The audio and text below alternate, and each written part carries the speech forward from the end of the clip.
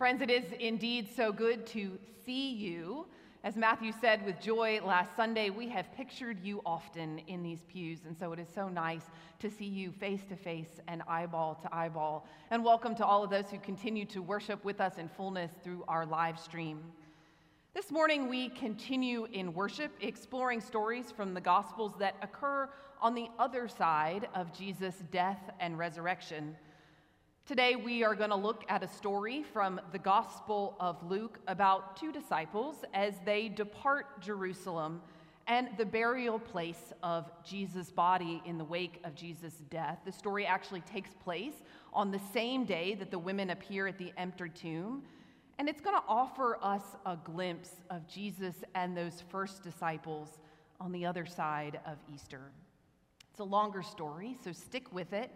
So listen now for a word from the Lord with Luke chapter 24, verses 13 to 35. Now on that same day, two of them were going to a village called Emmaus, about 7 miles from Jerusalem, and talking with each other about all the things that had happened. While they were talking and discussing, Jesus drew near and went with them, but their eyes were kept from recognizing him. He said to the two of them, "What are you talking about while you're on the road?" They just stood there, looking sad. One of them, whose name was Cleopas, answered, "Are you the only stranger in Jerusalem who does not know what happened?" Jesus asked them, "What happened?" They replied, "Jesus of Nazareth, who was a prophet, mighty in word and deed before God and all the people. The chief priests and leaders handed him over to be condemned to death and crucified him. But we had hoped he was the one to redeem Israel." Yes, besides all this, it's now the third day since those things took place. Moreover, some of the women in our group astounded us. They went to the tomb early this morning, and they didn't find his body when they were there. So they came back and told us that they had seen a vision of angels who said that Jesus was alive. Some of us who were there went to the tomb, and we did find it as the women had said, but we didn't see him. Then Jesus said to them, "Oh, how foolish you are and slow of heart to believe all that the prophets have declared. Was it not necessary that the Messiah should suffer these things and then enter into glory?" Then, beginning with Moses and all the prophets, Jesus interpreted to them the things about himself in the scriptures. As they came near to the village they were going, he walked ahead as if he were going to go on. But the disciples urged him strongly, saying, "Stay with us. It's almost evening, and the day is now almost over." So he went in and stayed with them. When he was at table with them, he took bread, and he blessed it, and he broke it, and he gave it to them. And their eyes were opened, and they recognized him. And then he vanished from their sight. They said to each other, "Were our hearts not burning within us while he was talking to us on the road, while he opened the stories of the scriptures to us?" That same hour they got up and returned to Jerusalem. They found the 11 and their companions, and they gathered them together. They said, "The Lord has risen indeed, and he appeared to Simon." They told the others what had happened on the road and how he had been made known to them in the breaking of the bread. Friends, this is the word of the Lord. Thanks be to God. Let us pray. Good and gracious God, we give you thanks for the gift of today, for the opportunity to be your people gathered in various ways for worship. Come alongside us and linger here. In these moments ahead, silence within us any voices but your own. Speak to us, O God, and allow us to hear. Through Christ our Lord we pray. Amen. It's the hope that will kill you. Last year, Apple TV launched a feel-good, deeply insightful television series about an English football club, AFC Richmond, and their upbeat but incredibly unqualified American coach, Ted Lasso. If you haven't seen the show, I would commend it to you. Under Lasso's leadership, the team struggles to come together and to succeed. But as the episodes progress, they make some strides in coming together. In the final episode of the series, the team assembles on the pitch for one final game. You have journeyed with them for all 9 episodes. They've struggled, but the sense of potential is palpable. At this point, all they need is one goal. One goal. That is all that stands between Ted Lasso's team and their losing story. One goal, and they avoid relegation, which is that embarrassing season-long demotion out of the Premier League down to the Champions League. Every team fears relegation. By halftime in the Richmond locker room, the mood is nervous, your heart's beating a little bit, but it's hopeful. Sure, they're underdogs, but they have held Manchester City to a respectful and frankly unbelievable 1-0. The team begins to think, could it be possible? Could we actually do this thing? Can we defy all the odds and snatch victory out of the hands of defeat? You lean closer to the TV.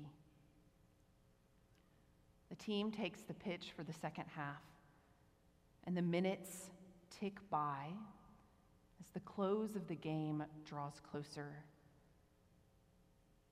Richmond senses the end, and they make a surprising call. They call the Lasso Special. It's a trick play. It's designed to surprise and confuse. And it works. It works.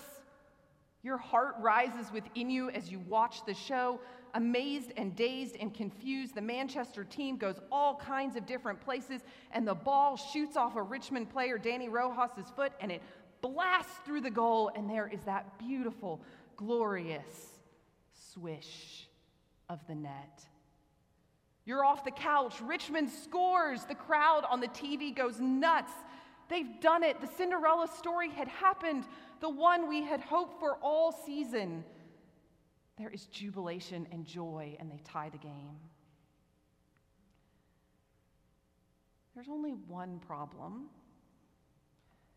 With all the celebration that's happening in the stands and on the field, the team forgets that there's actually still just 3 seconds left on the clock.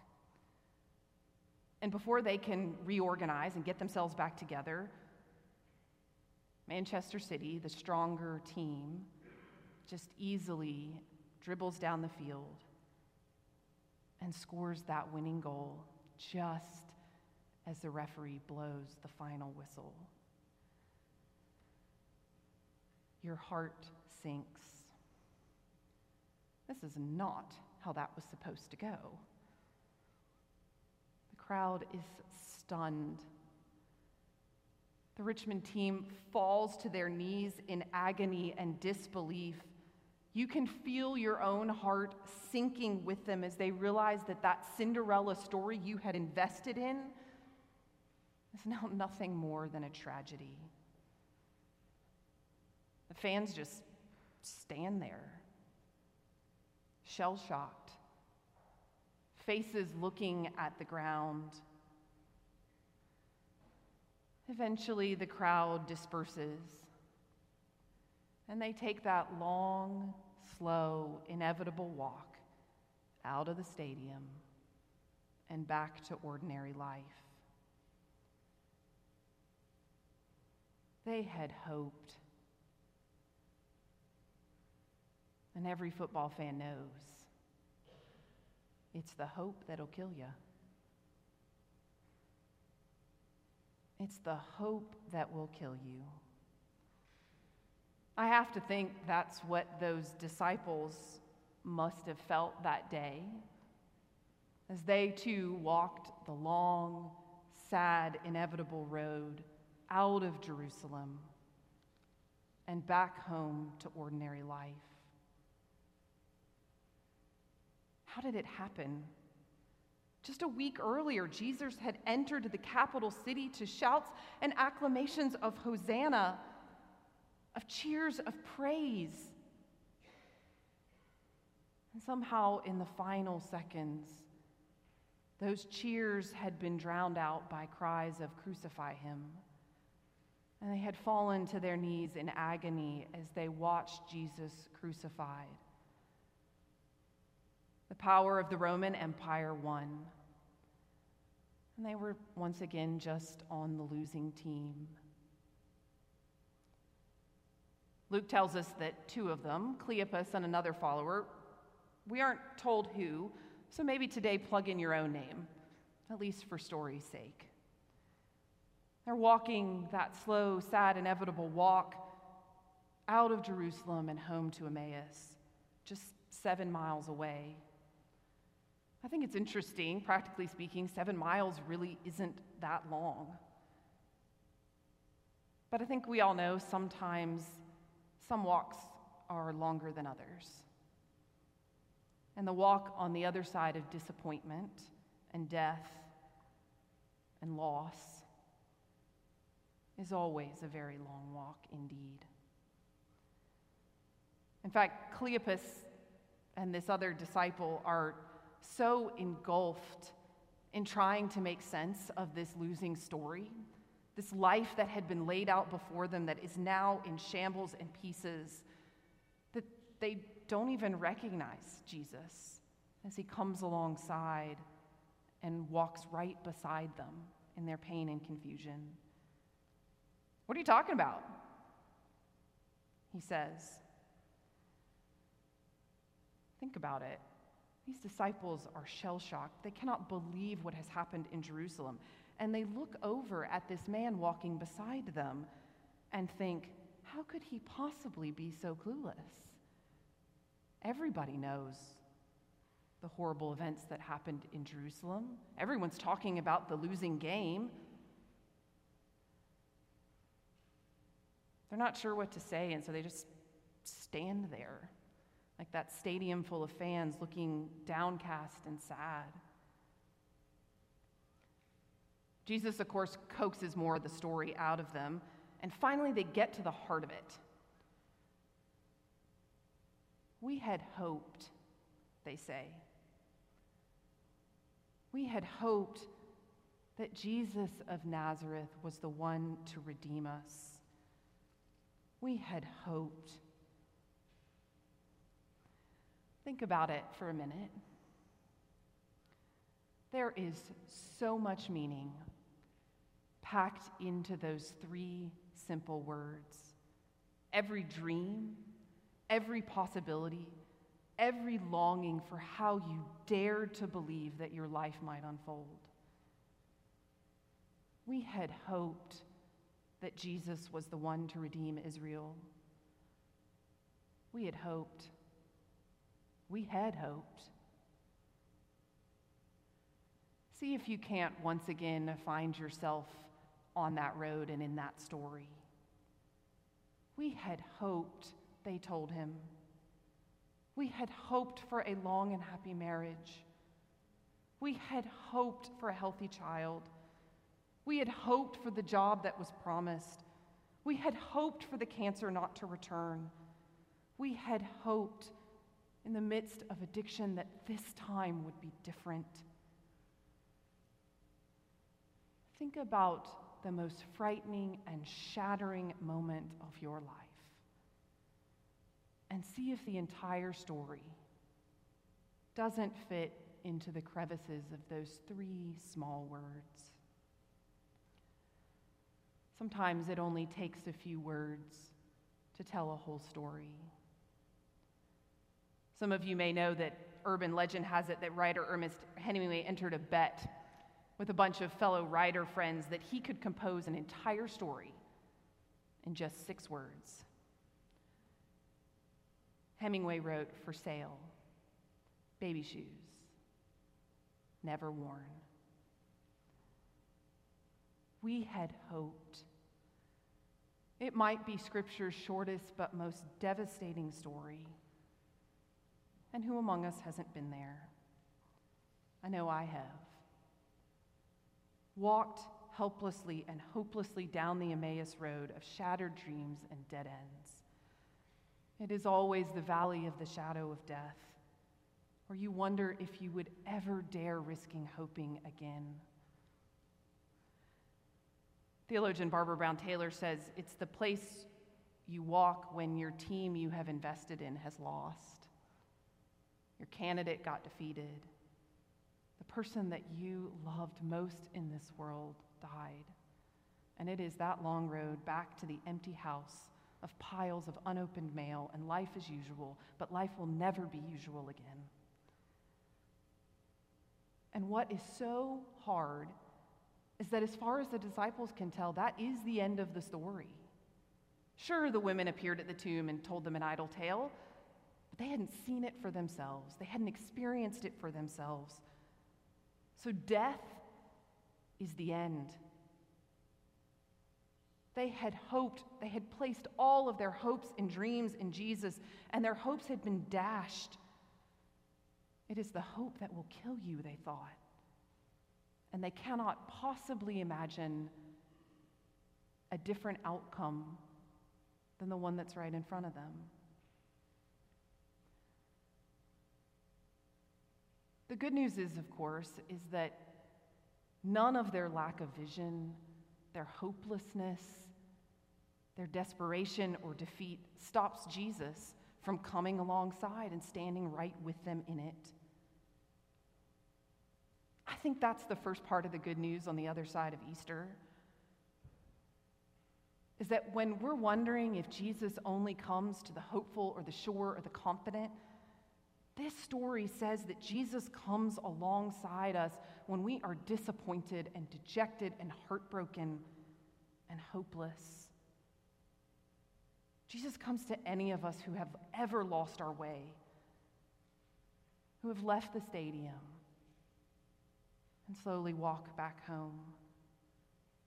Jesus is there. Joanna Adams, who is one of my favorite preachers, she says, there is no way that we can ever keep the risen Christ out of any situation in our lives. That's what Emmaus tells us. There's no hopeless heart, no barren relationship, no situation that doesn't allow for the risen Christ to come alongside and walk with us, whether we ask him to or not. On the other side of Easter, the story says that Christ is on the loose in the world, and that means that Christ is wherever we are. That's the first part of the good news, that they don't see him. Their vision is fuzzy, as Kathy told us, but Jesus is there. He comes alongside them, and I think the second part of the good news is that he holds space for that broken story. He doesn't rationalize it or dismiss it or deny it to say, oh, it's not that hard. You can always get remarried. You can always have another baby. You can always meet someone else. No, Jesus holds space for the hardest moments of their lives. But then the second part of the good news comes along. Jesus holds space for the brokenness, but then he envelops it. He envelops their broken-hearted story within a larger story. He takes the facts of their lives, which are the facts, that Jesus is crucified and died, and then he encloses it within the larger redemptive purposes of God. See if you can't hear it. Luke writes, "Was it not necessary," Jesus said. He says to the two of them, "Was it not necessary that the Messiah should suffer these things and enter into glory?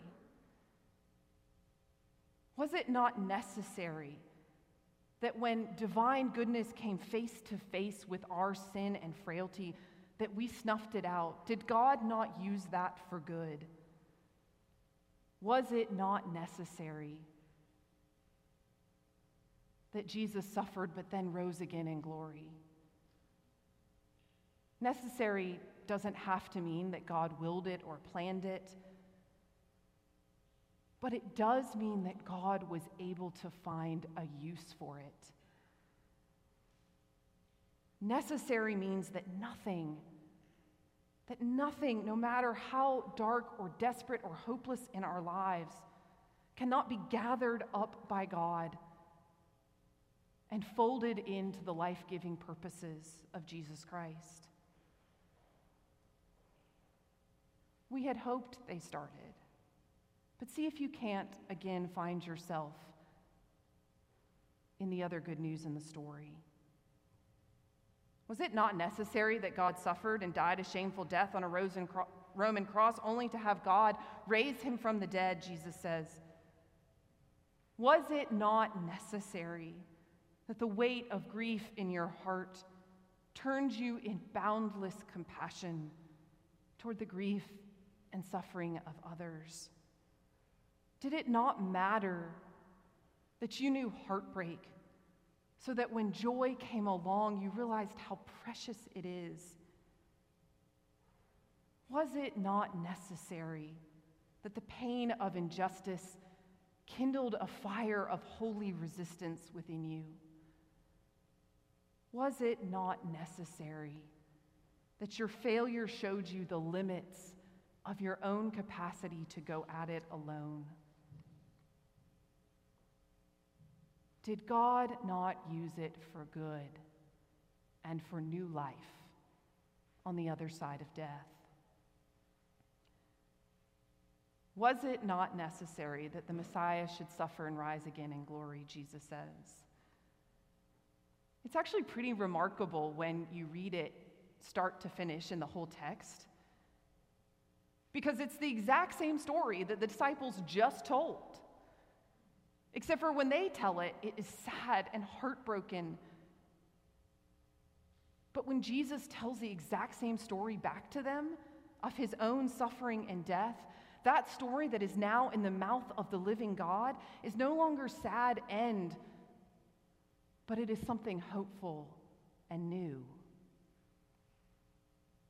These two disciples that had begun the sad walk home see that God's promises have now bloomed in front of them and enclosed their pain in the larger story of God. Their eyes are opened and they can see that what they thought was the end is actually just the middle of what God is already doing. It's a possibility of a new beginning, and God used it for God's purposes of redemption and new life. I once heard a pastor who gave a children's sermon about vision and about blindness.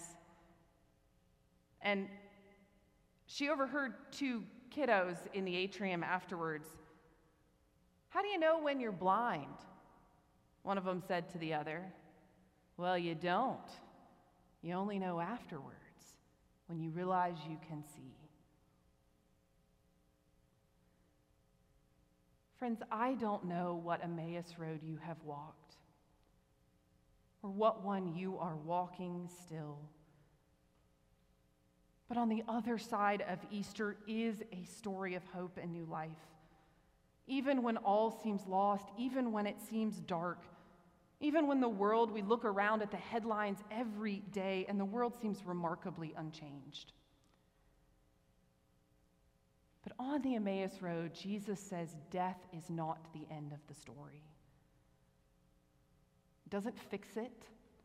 It doesn't erase the pain.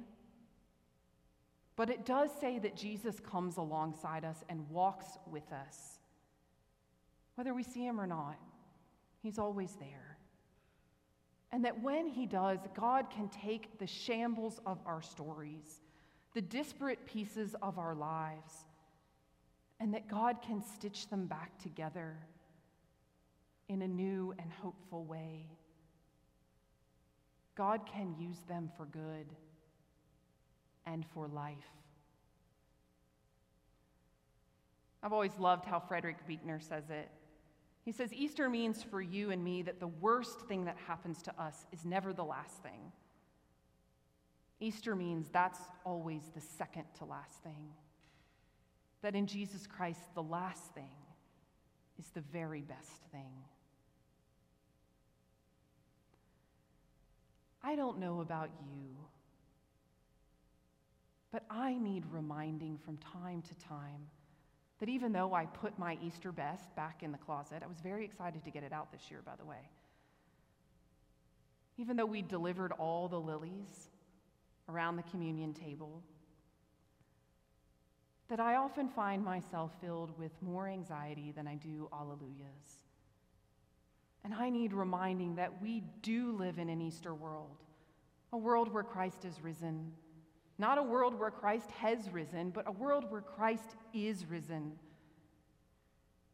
We live in a world when all seems lost, when we cannot see the other side of our story, that love can still come beside us and walk with us, and that love has the power to make our story new again. Was it not necessary that he suffered? There will never be resurrection without death. No true hope without having walked the road of darkness. But death is never the final word. Suddenly their eyes were opened, Luke says, and their hearts burned within them. The team gathered in the locker room after the game. And they realized that while they lost, they weren't alone, and that they had each other. Their hearts burned within them. Do you feel it? That same hour, Cleopas and the other disciple turned around and went back to Jerusalem, but this time not as a long, slow, sad walk. This time their feet barely touched the ground as they ran. They gathered all their friends around them, and they told them a new story. Christ has risen indeed, they said. And there you are, no longer lost on the Emmaus Road, but on the way as one of God's Easter people. All thanks be to God. Amen.